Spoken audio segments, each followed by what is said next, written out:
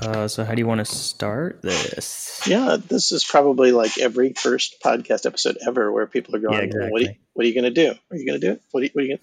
What's going to happen? Wait, what's the plan? We haven't figured out our outward facing podcast approach. Right. Yes. I think what it would be. So I guess what this episode is two movies that don't seem like they have anything in common, but there are some interesting crossovers. So I don't know if that would be the theme for the whole podcast, but that's definitely the theme for this episode, right? Right. And are we calling it Like Father, Like Son, Like Movies, or are we calling it something I else? I like that personally. What do you think? I like it. I think that's a good title Because I came up with it. So, because it's your idea. because it's my idea. So I love Uh-huh. it. I love Okay. it. All right. I think it's a good title. Yeah. Okay. Cool. So Okay. this is Like Father, Like Son, Like Movies. We're Oh yeah. podcasting. I'm the father. And I'm the son. Yeah. Stuart Feldstein is my And I'm name. Sam. And we sound exactly the same as people would like to tell us. So you probably won't be able to I'm tell who's I've who. been told that on the phone a number of times from people who know you that I sound like you. So that'll be Especially over interesting. the phone. Yeah. Maybe when we play it back, we won't be able to tell who's speaking. And maybe every episode we can have a contest and prizes for people who guess who said what. Who's speaking right now? Is it That's funny. Sam? Is it Dad? Okay, so the movies are Cutter's Way and The Big Lebowski. The Big Lebowski, obviously we'd both seen that before, and that's something we've, I feel like we've probably both seen that movie too many times. Yes. If that's possible. But Cutter's Way was one that you had told me about. When did you first see Cutter's Way? Was it recently, or had you seen it earlier? No, I had seen it before, and I remember being puzzled by it. Okay. But I had seen it, I don't know of exactly when, probably in college. And just so the audience gets the idea, I am I'm just about to turn the big 60. Whoa. Whoa. And Sam, you're younger than that. I'm younger than that. So I would say, yeah, in my college days is probably when I saw Cutter's Way. And I actually first learned of it through, like a lot of people who were movie fans in my generation would have learned of it through Siskel and Ebert. Because Siskel and Ebert did a review of it. And Right. I remember at the time it was not a very widely seen film. It was a below the radar kind of release, but it was very critically respected, and so I did always like to seek out films like that when I could. So at some point along the way, that's when I would have seen this film. Yeah, you were in Chicago at the time then. You were in college. That's correct. I probably. Yeah. Again, I can't really swear to it, but I probably saw it in Chicago on a. Okay. Assuming you saw it in theaters, where would you have seen it in Chicago? Well, in Hyde Park, I went to the University of Chicago, and in Hyde Park there was a couple of ways to see relatively recent releases. One was called Doc Films. Doc Films was the on-campus film society, and they would show like recently released films, but kind of on a second run type of situation. So maybe, a few months after they were released in theaters, they pretty much disappeared from theaters. Then Doc Films could get some of those releases and show them at the campus, venue where they would put on all their films. I doubt I saw it there, but that was one way to see a movie in Hyde Park, Chicago. And the second way, there were, I guess, more than two ways, but Hyde Park also had a movie theater, which was on 53rd Street and Harper, if I'm not mistaken. And I don't remember the name of the theater. I think maybe it was called the Hyde Park. And so they would have first-run movies there. So I could have seen it there. I could have. No, I probably didn't. I wouldn't have gone. There were 3 movie theaters in downtown Chicago at that time. One was the Chicago Theater, which is today still in business, but not showing movies. It does like live shows, concerts, stage shows. Live venue. Yep. Beautiful old, grand theater. Then there was one called the State Lake, which was at the corner of, yes, I don't know. The lake. State and Lake. Um, so the State Lake Theater, and then there was a third one down there. I don't remember the name of it. Anyway, those were the three downtown theaters where you could see first run Mhm. films. If I had to guess, if my life depended on the answer to the question, I probably saw this on VHS. Okay. VHS. Wow. No, what? I remember those actually. And had you heard of this movie before? No, never. Didn't even know it existed. Um, didn't know it existed. You told me about it. I watched it. I wasn't. My first reaction. I wasn't puzzled by it. I did like it. Hmm. Um, and it occurred to me while I was watching it that it has some weird similarities to the Big Lebowski. Just like nothing. I don't know. I guess nothing too literal, but just some symmetry going on there. So, just I guess a quick overview of what I mean. So, first of all, you have Jeff Bridges, obviously, in both movies, and they were released 20 years apart or so, like give or take. So you have Jeff Bridges in both roles, and in both roles, he's friends with a war veteran who is also crazy, and they're trying to solve a mystery together. Um, and so that to me was just hilarious that there's like this one like really obscure movie, and then there's the Big Lebowski, which is I guess less obscure, but they have just all these weird crossovers, and I thought that would be kind of a fun topic just as an excuse to talk about each of them, Because just as a way in. we both love both of them. I don't know if love is the right Right. term for Cutter's Way, but highly admire it. I think it's, I will go all out and say it's one of the best American movies I think that's ever been made. Wow. Yes, hot take on Cutter's Way, but it deserves to be more widely seen than it is. And The Big Lebowski is just so close to my heart, your heart. Yeah. We could draw comparisons from Big Lebowski to probably any movie. Maybe that should be Yeah. this podcast. Is like everything It's that just The Big Lebowski everything relates to. compared to the Big Lebowski. Every 60 movies movie from the Big relates to The Big Lebowski. Lebowski. Yeah. That's what this is going to turn into. Absolutely. But it was such an Avengers Endgame and the Big and Lebowski. the Big Lebowski. Yeah, there's got to be a connection. We'll That'd be figure it out. great. Yeah, But we'll find it if it's there. it was such an obvious. I mean, it was such a genius observation on your part that these these are almost the same movie with In a way, they are. They're really similar plots, and I just thought that was hilarious. I just thought that was so funny yeah when I realized that. Yeah, was amazing observation. So did you watch them again for this podcast? yeah. I actually watched them both today because I didn't have time yesterday, so I just wrapped up the Big Lebowski. Oh, so fresh. A few minutes ago. Yeah. And it works as a double feature, doesn't it? Yeah, I would say so. If we operated an art house theater, this could be a double feature. Which did you watch first? I watched Cutter's Way first. So did I. There wasn't a lot of rhyme or reason behind that, if only because the Big Lebowski is funny and the Cutter's Way is not funny. Not funny. So I decided to save the laughs for last, I guess. I mean, I didn't necessarily consciously have that in mind, but I thought I'd watch the older one first and then the newer one second. Also a reasonable way to approach it. So I guess in that spirit, should we just start with talking about Cutter's Way? Well, first I want to hear. So we asked about when we saw Cutter's Way. So what about Big Lebowski?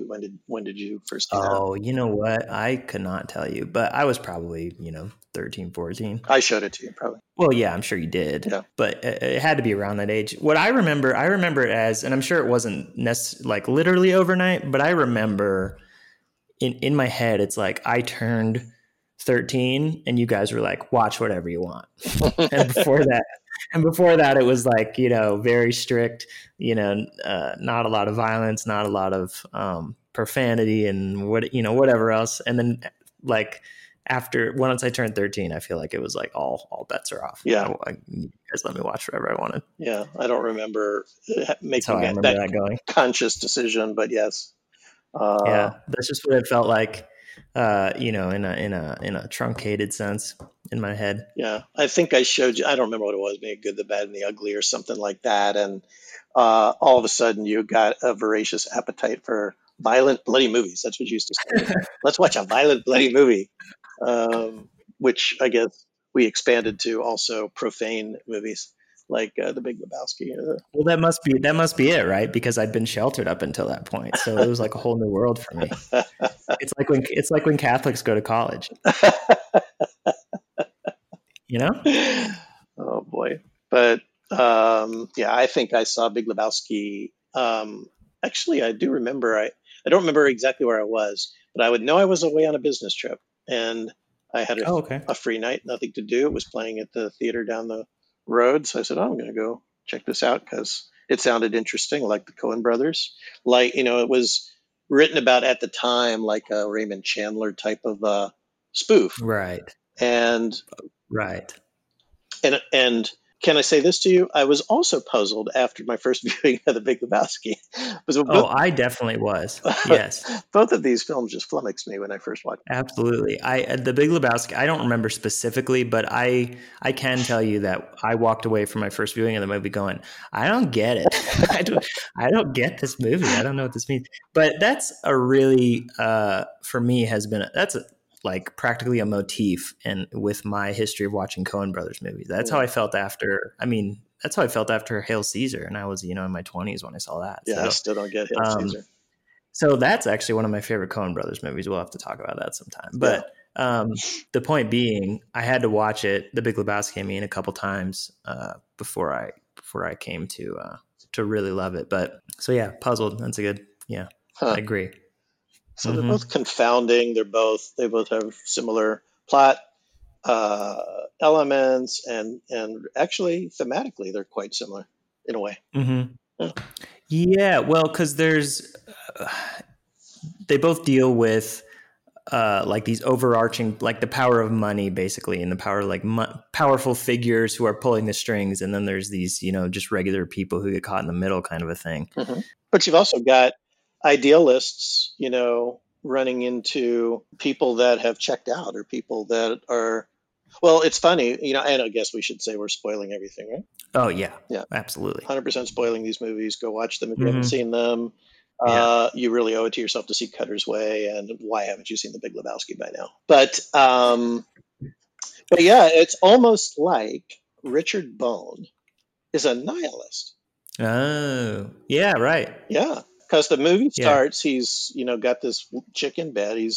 He gets out of bed. He's pretty sleazy. He doesn't want anything except money from her. He has no feelings about anything. He makes it clear that he doesn't care about the fact that he was in the proximity to where a dead body just got dumped. He just couldn't. He can't be bothered. He just doesn't want to have anything to do with it. Yeah, he I think you can't really speculate about what happened in this character's past too much because we don't get a lot of information about that, but he definitely seems like somebody who actively avoids getting emotionally involved on any level with anybody. Yeah, because that's kind of his whole deal is he can't commit to anything. Like he doesn't stay in one place for too long.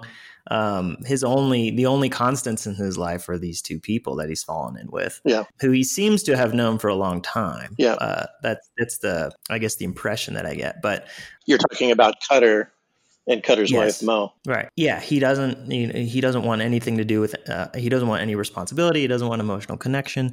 So yeah, I think his way of looking at the world, is fairly nihilistic, at least in the sense that he doesn't want to have to believe anything because that would come with responsibility to then act on those beliefs. Responsibility and emotions and connections and ties. And he's not into all of that until the very end of this movie, when all of a sudden something happens that makes him care. Right. But he, so you've got nihilists in both movies. There's a connection. Yeah. It might behoove me, I guess, to look up the literal definition of nihilism. But to me, the way the depiction of nihilism in The Big Lebowski is like such a brilliant skewering of the idea of quote unquote belief in nothing. Yeah.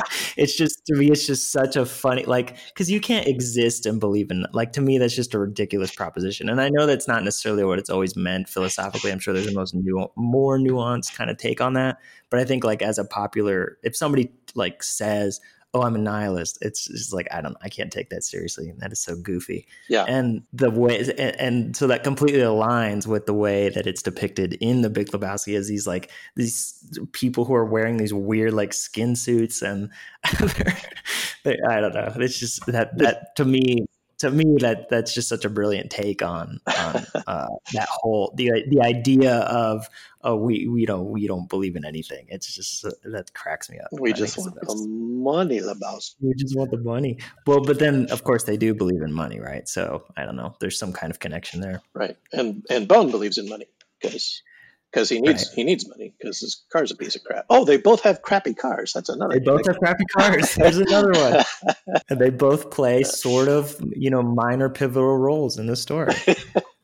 That's right. That's right. If it wasn't for Bone's crappy car, he wouldn't be in the jam he finds himself in when. You know what? I'm starting to think that the Coen brothers saw Cutter's Way, Yeah. and they said, I've got an idea. Yeah, we can turn this on its head. We can do something with this, And What for if all we know, that's exactly what happened. what if Bone moved to LA, changed his name, and He's pretended the to be same a character. yeah, He became a stoner, ex-hippie, put on a few pounds, switched to White Russians. grew a goatee, Yeah, just kind of dropped out, man. got a LeBaron. Took up bowling. That's great. Yeah. So you've got Bone. Oh, and I was going to say, that Cutter's Way is based on a book called Cutter and Bone. I do. Yeah. I actually have that book on my Kindle, but I haven't read it. I have my book on my Kindle, and I haven't read it. Well, that's probably why I have it. I'm guessing because you bought it. Yeah, because I wanted to. I mean, I am so taken with this film that I did want to go to the book and check it out. But maybe that would come up with more, background to this character than we get in the movie. But it doesn't suffer for not having that, I don't think. No, I don't think so. Yeah, it's a pretty immediate story. Everything happens, Yeah.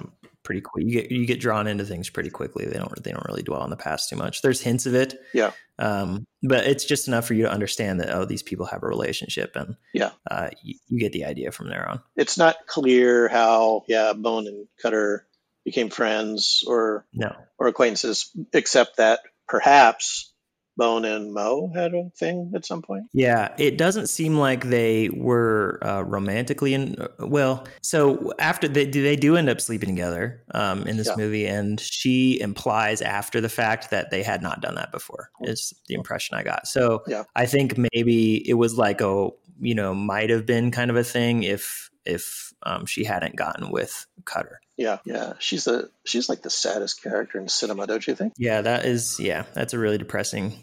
I feel every scene that she's in is just like soul crushing. Yeah. If the movie has a weakness, I would say it's that character, because she doesn't really get much to do other than be sad and die. Yeah, she's just who they come home to. And that's kind of her role in the whole story. Yeah. She doesn't have as much to do with what happens. Her death is obviously, plays a role, but she just doesn't have a lot to do other than be sad. Yeah. And that's like, I don't know. I guess it's hard to write a depressed character, because a lot of times the form it takes is the person doesn't want to do anything. And so I don't know how you approach that as far as, giving someone agency who's suffering from a condition that kind of robs them of that. But I guess that's just, a story decision, but she serves to kind of anchor them. She sort of tries to be their, I guess she tries to talk him out of the blackmail, and she kind of keeps them centered. She keeps them grounded, especially Cutter. Yeah. She's kind of his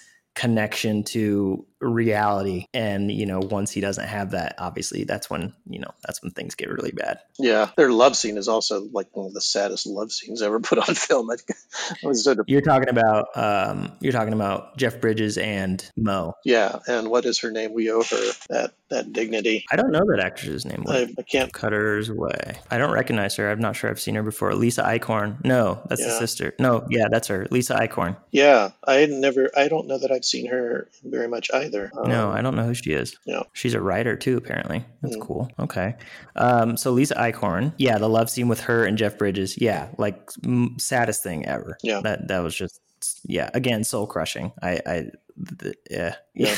it's hard to watch. It's hard to watch this movie. Yeah, you've got so they're almost like 3 points in a triangle. You've got Bone, who doesn't want to have to anything bother him. You've got Cutter, who we need to come to in a second here, who's cares very deeply about things, and then you've got Mo, who's kind of, she used to care, but she's just been so beat down by life that she can't find an inner self anymore. Right, and she's let down by all these people around her, and then the final straw. It's implied the final straw is kind of when Bone or Jeff Bridges walks out on her, and she's let down for like the final time. Yeah. And then maybe she starts the fire, or maybe the fire, because they also cut to the fireplace, so maybe Right. the gas fire just caught and the house burned down. We don't really know. We don't get that closure, but it's completely within the realm of possibility, I guess, that she killed herself. And probably one of the things that confounded me about the movie when I saw it, but there's not a lot of resolution to mysteries. Right. It's structured like a mystery,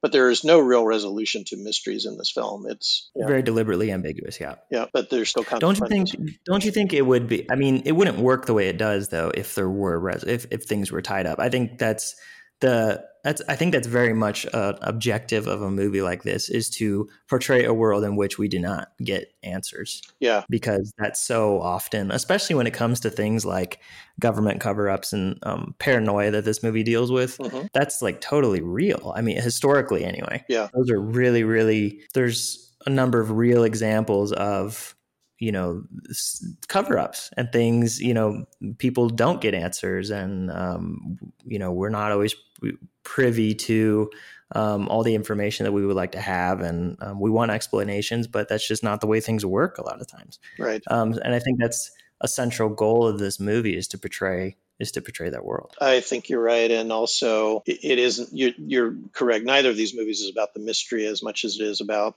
how people interact with them, and that kind of brings us, I think, to the character of Cutter, who's played by an actor called John Hurd. And I think I've seen John Hurd in a few things.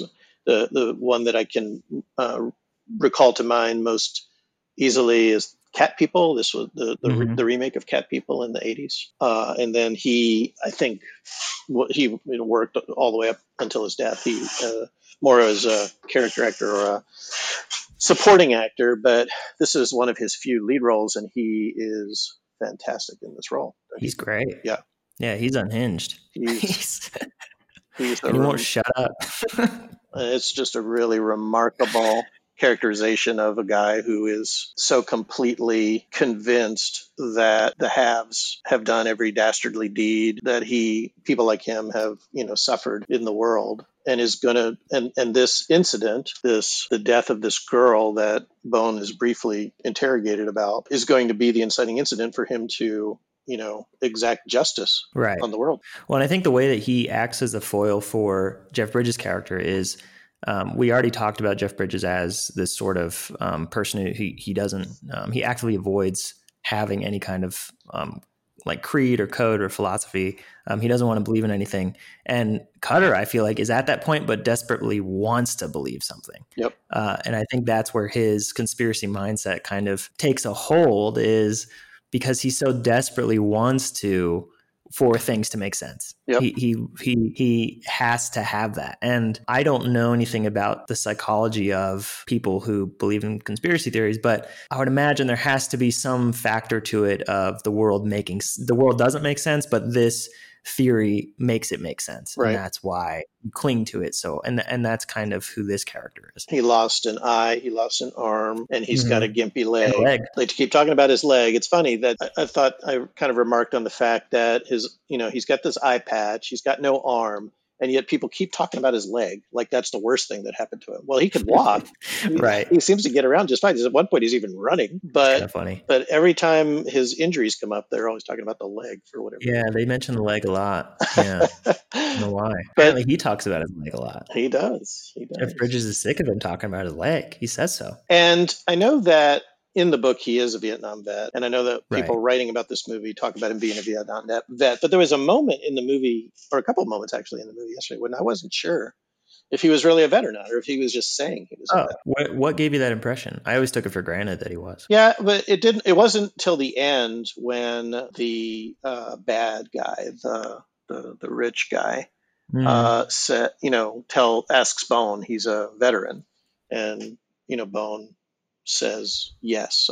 He affirms that. But earlier in the movie, he said things like, "I saw the war on TV like everybody else," like as if it wasn't the war that did this Oh, to him. I That see what you're saying. I see what you're saying, but I took Yeah, that to mean he saw the war on TV before he went to war. yeah, That's how I understood that. yeah. I mean, I think I'm wrong, but anyway, there was a moment when I was not sure if he was supposed to be, that was part of the reality that he had manufactured. I see what you're saying. Yeah, Yeah, yeah. I guess I don't think that's the interpretation you're meant to have, because yeah, he's got the army jacket, and obviously the injuries are real, and he's clearly suffering from like some sort of PTSD. yep. So I don't think personally that's the interpretation you're meant to have, but or that they intended rather. But he makes a lot of comments up at directed at Jeff Bridges. He kind of jibes at him for not going to fight. Right. You remember that scene early on when Bone comes into the bar and Cutter makes a racial slur, Mm-hmm. and Bone calls him on it, and then Cutter says, "Is that what you said to those guys that stole those guys that stole your car?" So there's definitely a lot of love hate going on there. Yeah, They need each other, they like each other, but they don't necessarily. Do you have a relationship like that in your life? Somebody that's that antagonistic. I can't say I do. I No, can't I say I don't either. do. I don't think I Uh, ever have had anything like but that. this is definitely and both of these movies really are they feature these groups of people, these I guess you'd call them, they are friends, they're practically family, just given the amount of time they spend together, but it's kind of they're all that each other had, like they don't have anybody else, and so they just all happen to be super reliant on each other, and none of them are very reliable. No, no, they all to some degree need each other, but it's by the end of the movie you're wondering if they would have all been better off if they didn't hang out together. Right. Because what happens is Bone gets his shitty car dies in an alley. Another car pulls up behind him and dumps something in a trash can. Bone starts to check it out, but then it starts pouring down rain, so he turns around and heads home. The next day, the body of a girl is discovered in that trash can. The police come to his house and take him in for questioning because his car was parked nearby. But anyway, he gets home from the police. They turn right around and go to this old Spanish Days parade, and it's during in that parade when Bone kind of makes a mistake and blurts out that he thinks he sees the guy that dumped the body, and that's Right. all that Cutter needs to like go on this crusade. Right. He puts that out there, and then Cutter just kind of latches onto it. Yep. Yeah, and he can't let go for the rest of the movie. Yep. And in the next scene, Bone's trying to take it back. He's trying to put that genie back in the bottle, but it's too late. Right. Right. But he can't do it. So it really sets up this dynamic between Bone, who doesn't want to care about anything, doesn't want to get involved, doesn't want any entanglements, attachments, emotions, responsibilities, and Cutter, who's trying to fix the world and use this as an opportunity to get justice for the things that happened to him and make the rich guys pay. And so in that dynamic, it doesn't really matter who's right and who's wrong. Things just progress to a point, a pretty tragic ending. Yeah, it's interesting how both The Big Lebowski and Cutter's Way, take place while they're both framed by different wars. So Cutter's Way is the Vietnam War, and the Gulf War is going on in The Big Lebowski. But Walter in The Big Lebowski is also a Vietnam veteran. Yeah. So that actually has both wars influencing it, which is kind of interesting. It's another and yet another similarity between these two movies. And it's like you said earlier, thematically, I think that ties them together because they both become about they both ask these questions, or the characters rather ask these questions of like, what was it all for? Like the Walter and Cutter, the veterans in these movies, are very much wondering what the point of it was, and they're trying to justify it to themselves in any way that they can. Mm-hmm. Yeah, the veteran characters have they're both damaged. I mean, Walter not physically, but certainly He's crazy. emotionally. He's unhinged. He's a loose unit. He's a little damaged, and they both have clarity in their minds. They have clarity about how things work, and right and wrong, and good and evil, and Right. that's what drives the plot in both movies, and also the buddy, Bone and the dude, are acting as a restraint on that, or in the dude's case, not so much of a restraint as more of a just a reality check. But yeah, they're very much about, I think, if you can, take the Big Lebowski seriously, because it's a hoot, right? It's Yeah. I don't think necessarily Coen's intended anybody to take any part of that movie seriously, but as a theme, you've got, what does it take for somebody who is checked out, doesn't really care, to make them care? What does it take to bring them out of that shell? Right.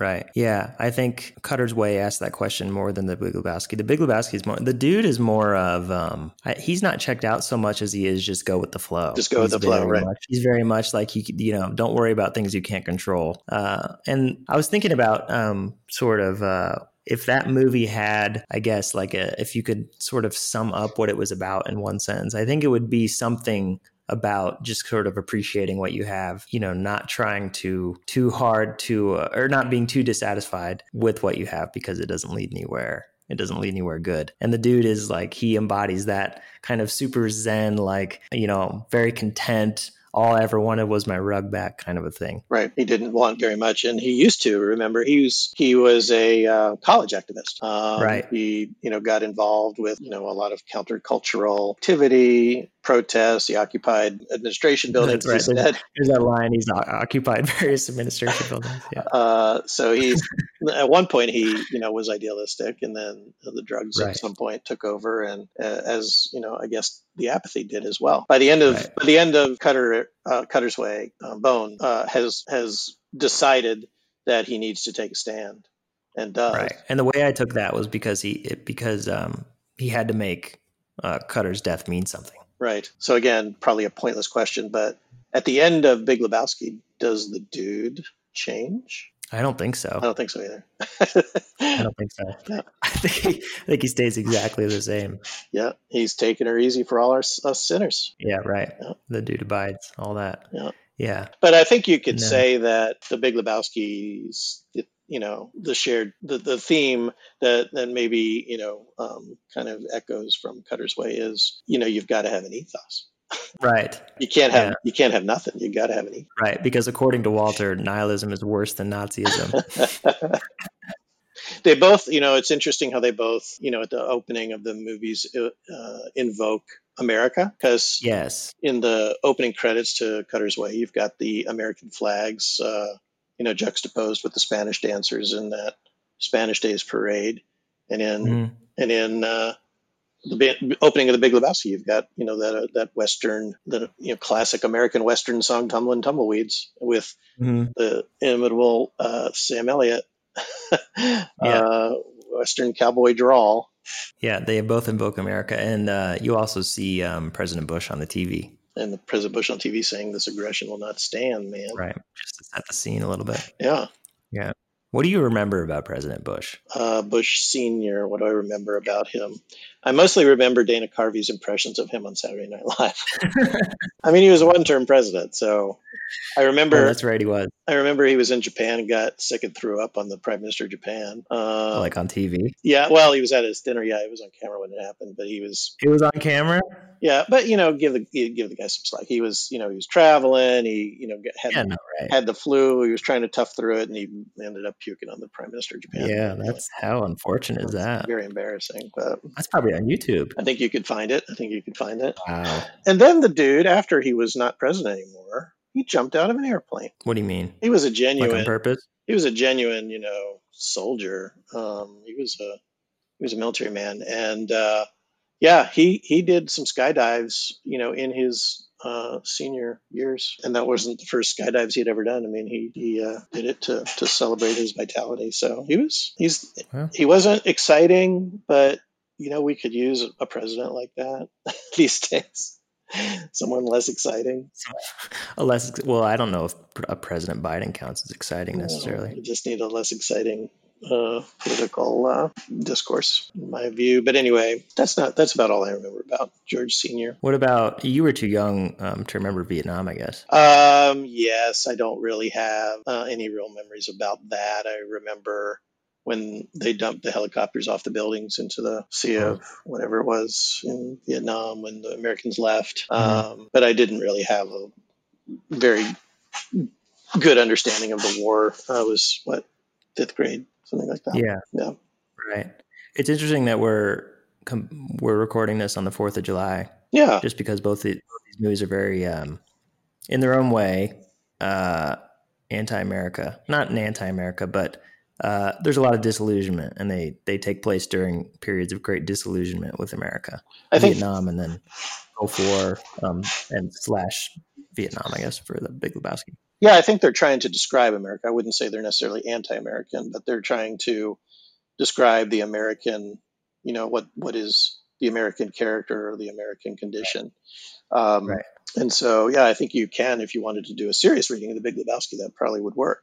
But Cutter's Way definitely is talking about, the state of America, in terms of, the destruction of a moral sense, and Right. what it takes in order to bring that back, and what the consequences of that could be. Mm-hmm. Um, Yeah. but I think, as I said, I think you could look at Cutter's Way as one of the greatest films about America that's ever been made. Mm-hmm. Um, Mm-hmm.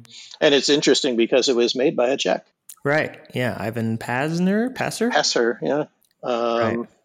But we have a lot of, interestingly, there's a lot of movies that I would describe similarly that are, very spot on observational movies about America that are made by Czechs. Right. Oh, Czech specifically. Yeah.